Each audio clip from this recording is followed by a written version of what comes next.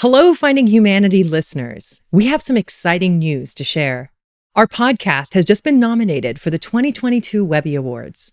The show that you've been supporting since we launched in 2020 has been singled out as one of the 5 best podcasts in the world for public service and activism. But we need your help. The Webby People's Voice Award winners are chosen by listeners like you. Take a minute to vote for Finding Humanity at webbyawards.com. The link is in our show notes and show description. Voting closes on April 21st. Thank you so much for your support.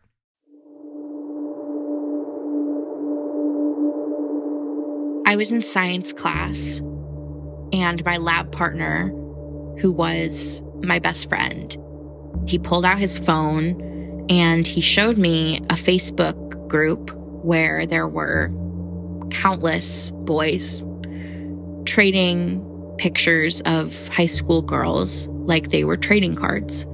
And so they would send the pictures back and forth, and he showed me mine. And I instantly recognized them. There were 4 pictures of me. And I knew in that moment that my life was over because I was instantly exposed. That's Leah Juliet, the founder and executive director of the March Against Revenge Porn. When Leah was 15 years old, they were coerced into sending nude pictures of themselves to a boy at their school. When the boy found out Leah was gay, he posted the pictures on the internet. Shame made it impossible for me to seek help when I was being victimized by revenge porn. Shame told me that I shouldn't have sent the photos in the first place. Shame told me that I shouldn't have revealed my body to a boy. Shame told me that I was wrong. And because of that, I didn't believe that I deserved help, plain and simple. I believed that I poured the gasoline and he lit the match, but I was just as at fault for pouring the gasoline than I was for starting the fire. I victim blamed myself. I gaslit myself. I made myself believe that I was the one who started the chain of events that led to my own destruction.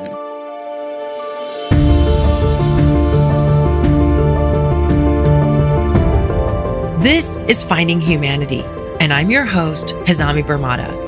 Through personal stories of courage and purpose, our podcast puts a human face on the most critical human rights and social justice issues facing our world. In each episode, we aim to educate and inspire you to take action, and together, to help create a better world.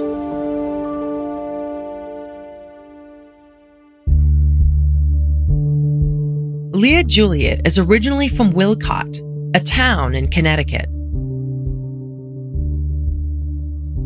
It is the most ideologically conservative town in what is known to be a very blue liberal state. And as a young queer person dealing with religious, emotional, sexual trauma, it was incredibly hard to grow up in a place where I didn't see myself visibly or legibly represented.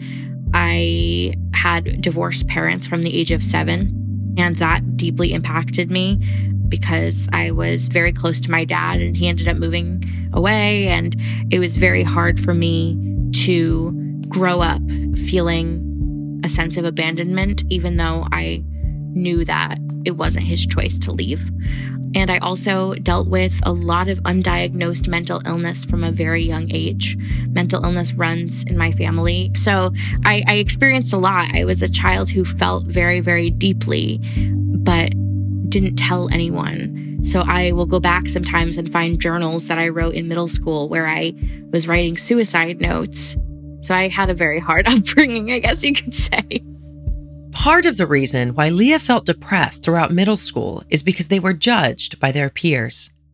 I started being slut-shamed because of what I wore and because I dated boys. I remember having my first kiss on a field trip in 8th grade with a boy who I really, really liked and cared about. And the boy ended up telling his friends that we had had sex on the field trip.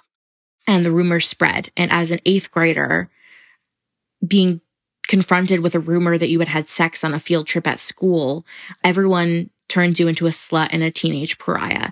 And not only that, but the school administrators heard the rumor and found out, and I ended up getting detention. My parents found out. So this moment that was supposed to be my very first kiss, I was turned into a town-wide slut, and I was punished, and my parents found out, and that was the root of the deep shame. So I went into high school for the first time existing with these rumors around me that I was a slut.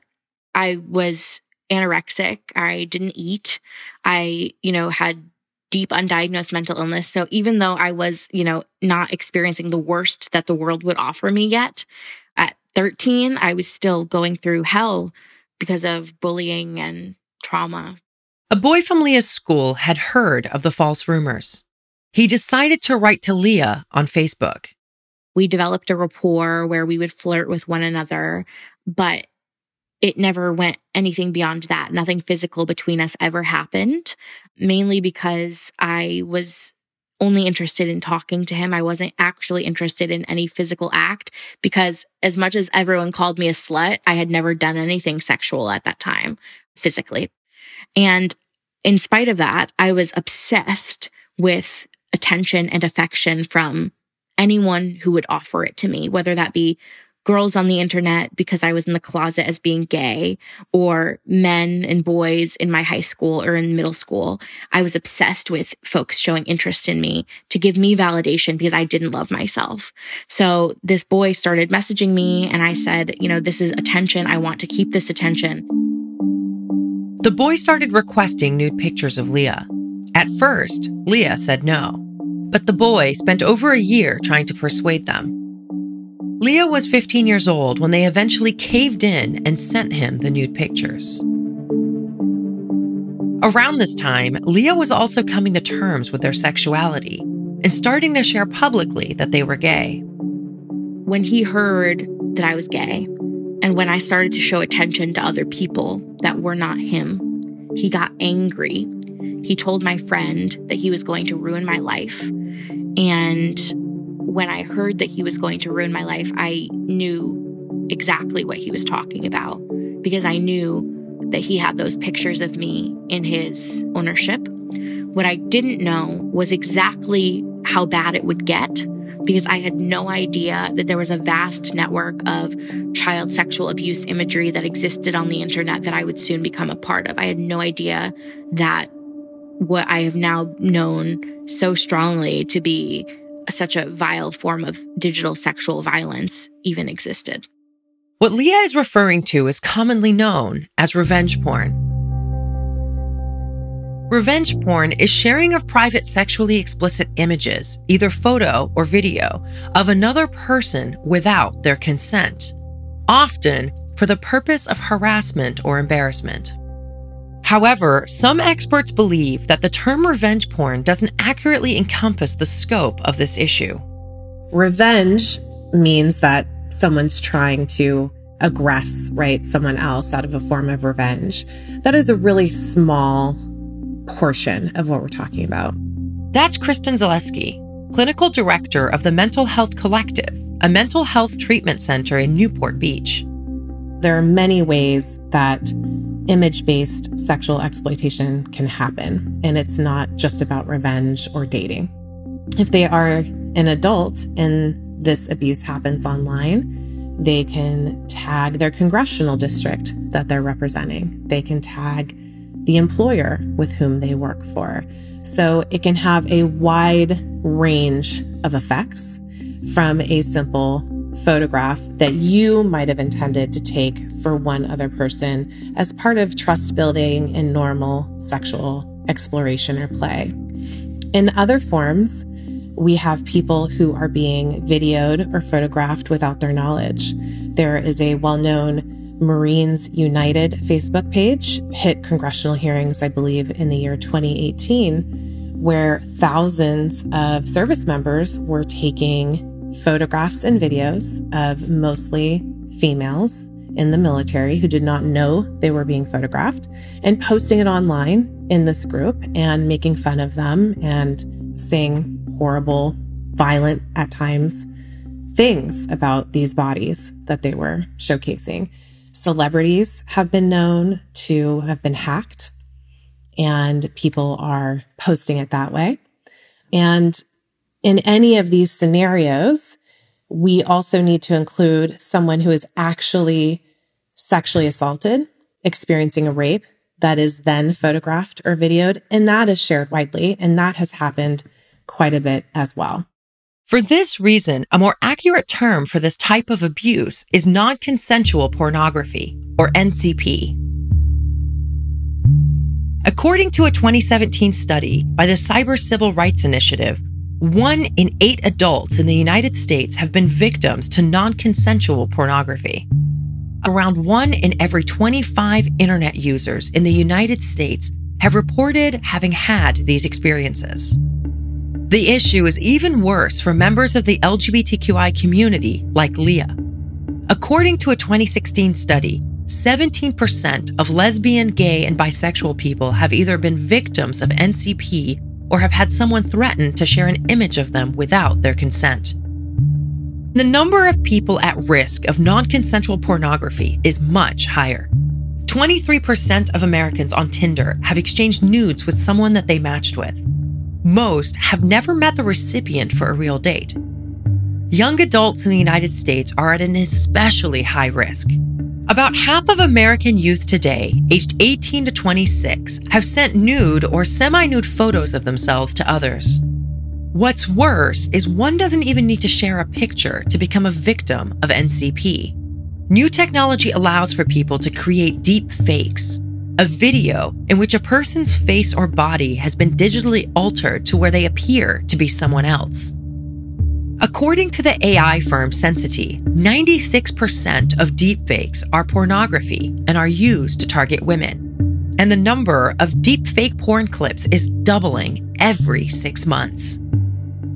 Most victims of non-consensual pornography are not even aware that their nude pictures or videos exist online. But some, like Leah, eventually find out.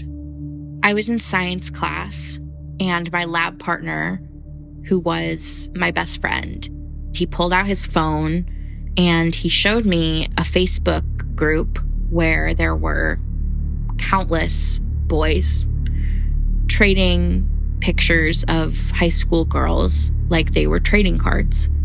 Not every boy in the group would send these pictures or save these pictures, but there were so many boys in the group that would watch it happen. And so they would send the pictures back and forth, and he showed me mine. And I instantly recognized them.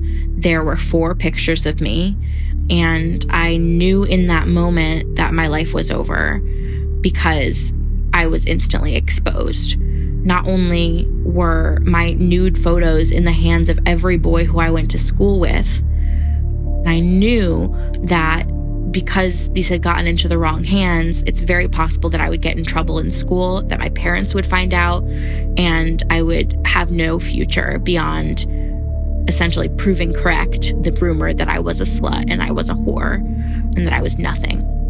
I had so many folks reach out to me after that on Facebook mainly, who told me that not only had the photos been dispersed in that Facebook group, but they had been dispersed on a website, an international image board, which still exists today, in which photos of children, predominantly high school girls, are non-consensually uploaded and distributed and organized by town, by state, by country, by high school. And so not only did the boys in my school have those pictures in their phones, but boys and girls in schools across the world were able to see, share, and distribute the photos that I had taken in my bathroom in the house that I grew up in. Leah contacted the website and requested the removal of the pictures. The website asked them to prove their identity. Leah had to send a picture of themselves holding a piece of paper with a date on it. It was, incredibly degrading, but I knew that I had to do it, so I did it. The photos did get taken down, and they were instantly re-uploaded. I don't remember how long they were taken down, but I remember that it wasn't long enough to make any difference to me. And I'm not surprised because hundreds of boys had these photos on their phones. They could have been re-uploaded by anyone. And of course, I know that the boy who initially had these pictures in his possession was clearly the one who initially posted them. But I also don't know if there are any boys who I would never even think who posted them again. This is a network of abusers, and there will be probably folks whose names I will never know who had my nude underage body in their possession. So it's almost too overwhelming of a concept to really be able to grapple with sometimes. But it happens to millions of internet users and children every day in America and worldwide. This is despite the fact that many countries, in response to the recent surge in this type of abuse, have enacted laws criminalizing non-consensual pornography. In England and in Wales, a 2015 law makes it illegal to disclose private sexual photographs and films without the consent of the individuals depicted and with the intent to cause distress. In France, perpetrators of revenge porn may be sanctioned by 2 years of imprisonment and a €60,000 fine. Some countries, however, have not criminalized the offense, including India. In the United States, only 2 states, South Carolina and Massachusetts, do not have legislation criminalizing non-consensual pornography. But state laws vary in scope, and they often contain loopholes. For example, some prohibit prosecution when the images originated as selfies. Others require a specific motive of the perpetrator. This leaves too many victims without a remedy. Moreover, there is no way to legally compel a tech company to take down images that violate privacy rights. Websites enjoy broad immunity under the Communications Decency Act. The 1996 law was the United States Congress's first notable attempt to regulate pornographic material on the internet. Section 230 of this document shields websites from liability for content created by their users.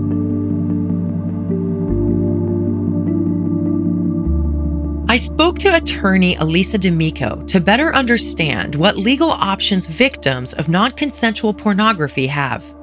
Elisa is the co-founder of the Cyber Civil Rights Legal Project, a global pro bono project aimed at empowering and helping victims of non-consensual pornography. Photos of women are literally traded like baseball cards, and you get points or badges if you are able to find these highly coveted photos of one person or another. So, once you open up Pandora's box and once those materials get out, it's really difficult to put them back. For victims, it's very much an uphill battle.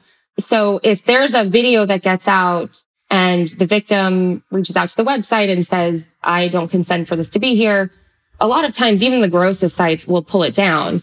But a lot of times what you see are copycat posters. And so let's say a video is posted on one website, we're able to get it pulled down. It pops up on a second and a third and a fourth website. We can pull those down and, keeps going and so forth. But a lot of times the people that posted those third, fourth videos are not the initial bad actor. That person is long gone. And from the forensic side of it, that forensic data that could identify a wrongdoer doesn't exist forever. So time is a factor in doing this. And so if someone waits to report, or law enforcement sits on it, or they get a civil attorney who doesn't know what they're doing and doesn't know to serve a subpoena right away, that can just cause spoliation because the information doesn't stay around forever. Do you treat all the cases similarly, or is there nuance in how you start to deconstruct and better understand how to get justice for a victim based on the different scenarios? When I speak to a victim, any victim of NCP, the first question is, were these photographs or videos taken while you were a minor? Did you know that the photos were being taken? Did you give consent? How did this person acquire the photos?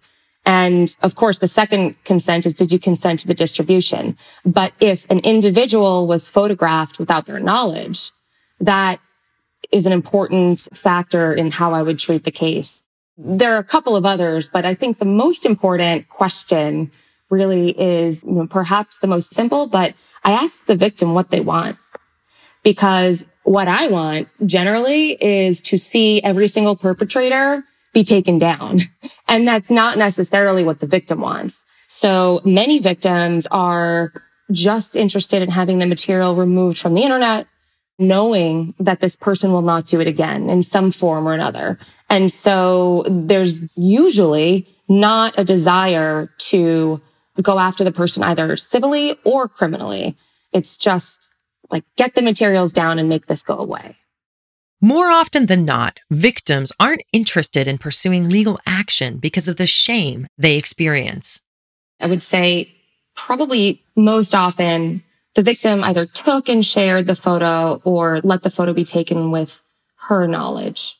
And so there's a guilt there, and it's reinforced by parents, right? I've had clients whose parents call them sluts and whores and everything in between, by, certainly the law enforcement, who oftentimes says, sorry, there's nothing I can do to help you. And by the way, you shouldn't have taken this photo. Next time, don't do that. In schools, the situation often is that the victim is the one who gets kicked out or removed from the class, or there's adverse action taken against the victim under the guise of, we're doing this to protect you. And what also happens is, I think that it's reinforced by a lot of the commentary online that, there's a lot of smack talk and horrible talk about women just generally. And, online harassment isn't limited to just images. There's certainly a lot more there. The way that I've seen it play out is it's often something that prevents victims from coming forward, from even trying to find help. And that, as I mentioned before, can cause a big problem because of the delay, because we need to take action as soon as possible. Leah certainly experienced feelings of guilt and shame. Shame made it impossible for me to seek help when I was being victimized by revenge porn. Shame told me that I shouldn't have sent the photos in the first place. Shame told me that I shouldn't have revealed my body to a boy. Shame told me that I was wrong. And because of that, I didn't believe that I deserved help, plain and simple. I believed that I poured the gasoline and he lit the match, but I was just as at fault for pouring the gasoline than I was for starting the fire. I victim blamed myself. I gaslit myself. I made myself believe that I was the one who started the chain of events that led to my own destruction. Many victims of non-consensual pornography feel similarly to Leah. For this reason, Elisa reminds them that they shouldn't be the ones to blame. I think that the first message needs to be, really early on, look, everyone needs to be smart about what they're doing with cameras. But if that happens to you, that is absolutely not your fault. And I always think of the two levels of consent, right? There's a huge difference between consenting to share and then consenting to let the materials out to the public. And when I speak to victims, one of the first things I tell them is, this is not your fault. But unfortunately, this feeling of shame can be exacerbated when pursuing legal action. If you're going to prosecute either criminally or civilly, what happens is those victims who feel so badly about what they did and who are told, you shouldn't have done this, this was your fault, right? It's like, don't wear a short skirt and you won't get raped. They're forced by nature of the legal process to tell their story over and over and over again to their attorneys, who look at all the materials, by the way. As long as it's not CSAM, I look at everything. I have to make sure that I am making proper affirmations to the court, and anything that I put my name on needs to be as accurate as possible, right? So I've consumed a lot of that information myself, and I can only imagine how that might feel to then have to be deposed. And usually the perpetrator, and it's strategic, but the perpetrator can be in the room while the victim is being deposed. And sometimes it's done as a scare tactic. But having your own photos shown to you by opposing counsel, often a male, and asking you questions about it, like really provocative questions. These videos are like videos of women masturbating. They're not supposed to be out in the public. Another reason why most victims of revenge porn choose not to pursue legal action is because they fear that their perpetrators will harm them further. I told myself, I have to be nice to this person because they now essentially are blackmailing me. And if I ever do anything or say anything to give him further reason to expose me, then I would be putting myself in danger. So there was one moment that I remember distinctly when I went to my locker during lunch and there was no one in the hallway but myself. And walking towards me was the boy who posted my naked pictures. It was just us in the hallway, like a scene from a television show where it zooms in on you, both of your faces. And I knew he was there and he knew I was there. And we both got to the door of the stairs at the same time. And I remember I held the door open for him and let him go through. And that sticks out so strongly in my head because I did a good deed for this person who was actively at that moment destroying my life and traumatizing me because I was so scared of him that I was afraid of doing anything else. And that's something that still causes me a lot of shame to this day. I wish that I had been able to stand up to him and tell him exactly the harm that he was causing me, but I never did. Even to this day, Leah fears their perpetrator coming after them. I'm still deeply scared. I still live in the town that I grew up in, and I would be so terrified if I ever disclosed the name of my perpetrator that he would come and burn my house down. And that's not a metaphor. I am terrified that that would happen. In spite of me being able to walk outside and say, I am no longer thinking actively about my body existing on the internet now, 10 years later, I can still tell you that I am afraid that the boy who lives in the same town is going to find me and is going to hurt me because I'm speaking out, even though I've never said his name. So there's elements of trauma that stick with you that attach to the bottoms of your feet in ways you don't expect. There are things you will get over. There are things that you will never get over. And there are things that will manifest into your sexual and emotional behavior years later. Some experts even suggest that the psychological effects victims of non-consensual pornography experience may be similar to those experienced by victims of physical sexual abuse. We are seeing not just the same symptoms as post-traumatic stress disorder, victims who have been sexually assaulted in face-to-face, non-digital world, but more exacerbated. That's Dr. Zaleski again. When I teach about trauma, I teach about how much trauma did you experience and for how long. In these cases, the how much is dependent on what was shared and how widely that image was shared.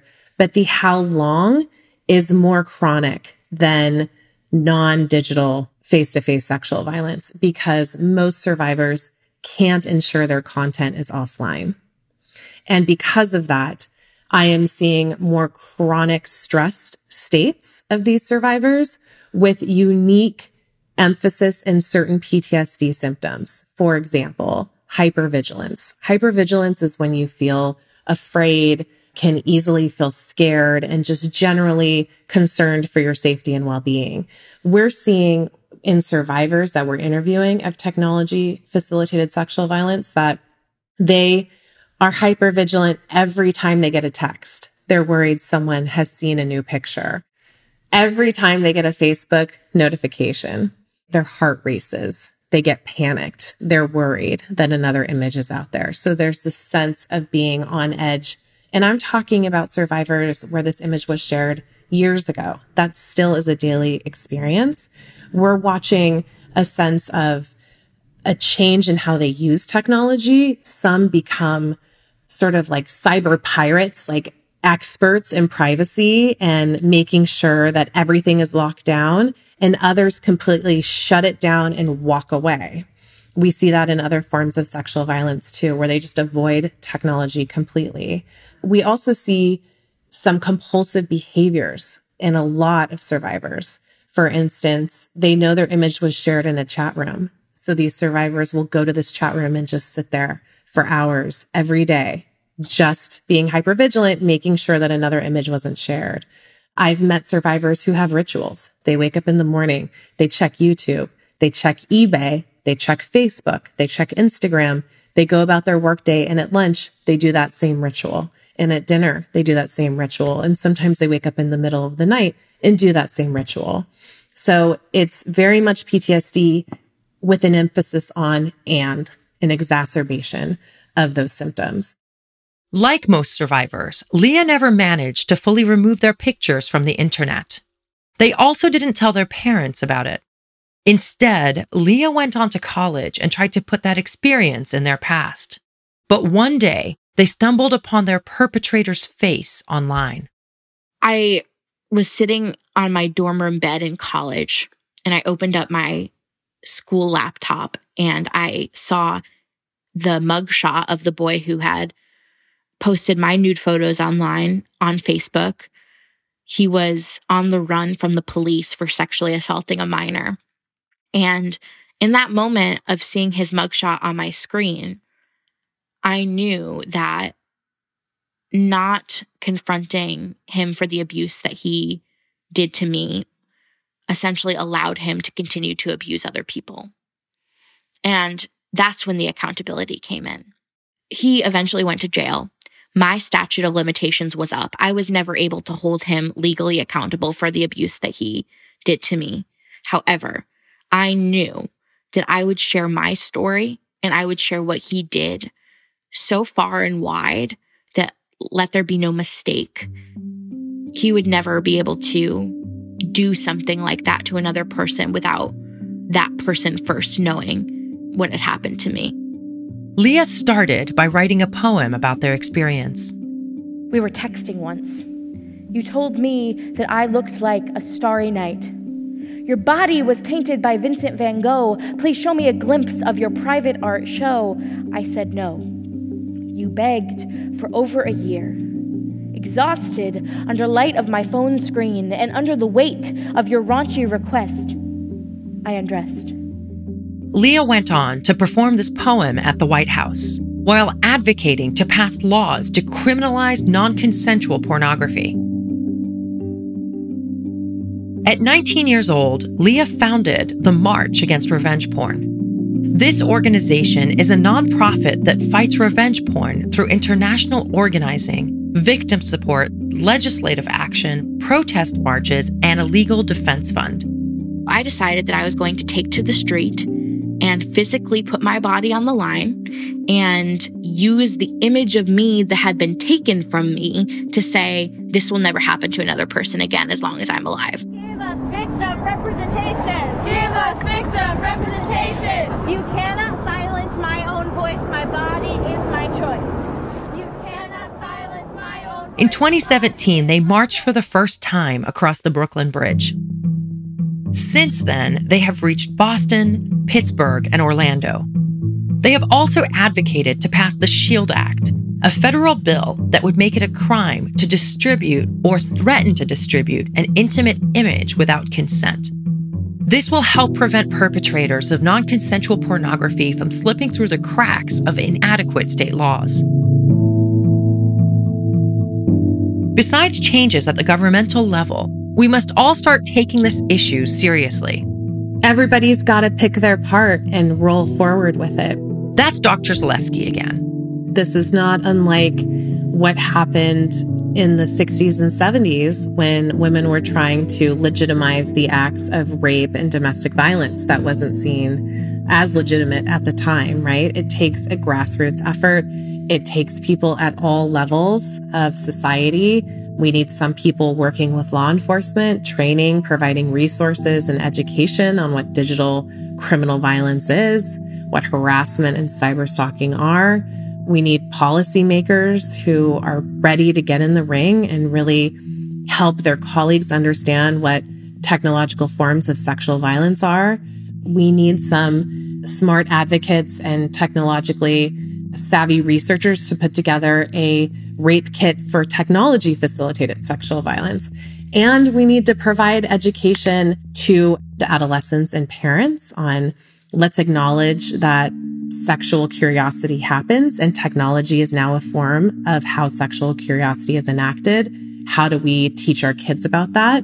As well as this idea of consent in technology and how we need sort of a paradigm shift in society on seeking permission from pictures and getting our heads around that so that when we hear that someone has been assaulted online in this way, we're so clear on what the consensual boundaries are with technology. It's clearly a violation of that, and we can support people who have experienced that as a victim. Leah did not receive the support they needed when experiencing revenge porn. But through their advocacy, Leah has managed to turn adversity into courage. I didn't think that I would live to see age 18, and now I'm 24. And now I see wild, big, beautiful dreams happening for myself and unfolding every day, and opportunities that I never would have had I killed myself when I was a teenager. That is courageous to me, and I will always remember my younger self when I need to channel any form of courage. At the same time, there's something that's called trauma porn, and it's when people essentially romanticize the trauma that you went through and make it integral to your identity. In the words of Carrie Goldberg, I am nobody's victim. I went through hell, but my integral identity is not that of one of being a victim. It is everything that I've done since and everything that I will do in the future.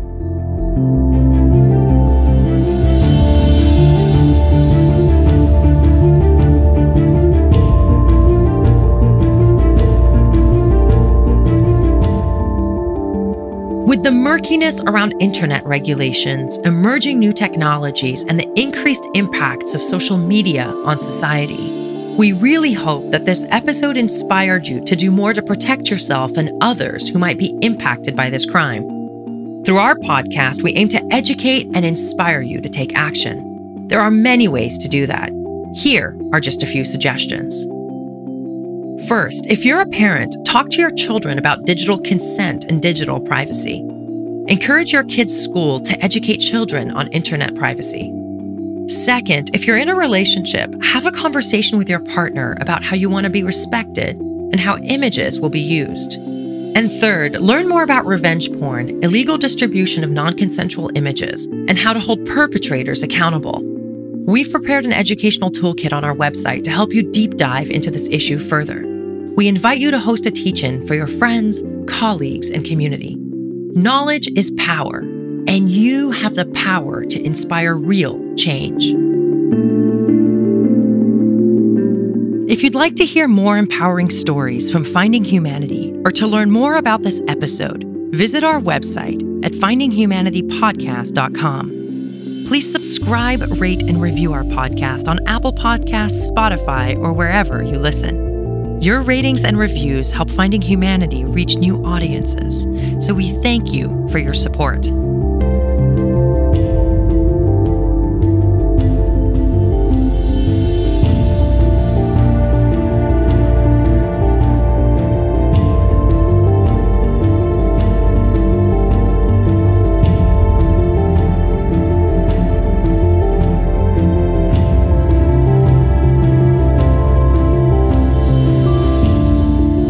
In our podcast, we cover pressing and at times controversial social and political issues. The views and opinions expressed are those of the interviewees and do not reflect the positions or opinions of the producers or any affiliated organizations. Finding Humanity is a joint production of the Humanity Lab Foundation and Human Group Media. For this episode, I'd like to thank Leah Juliet, Elisa D'Amico, and Dr. Kristen Zaleski. Our co-executive producers are Camille Lorente and Hazami Bermada. Associate producers are Fernanda Oriegas and Tani Jaraprapasok. Policy and background research by Carolina Mindica and Tani Jaraprapasok. Mixing, editing, and music by Maverick Aquino. I'm your host, Hazami Bermada. Thank you for listening, and I look forward to seeing you on our next episode.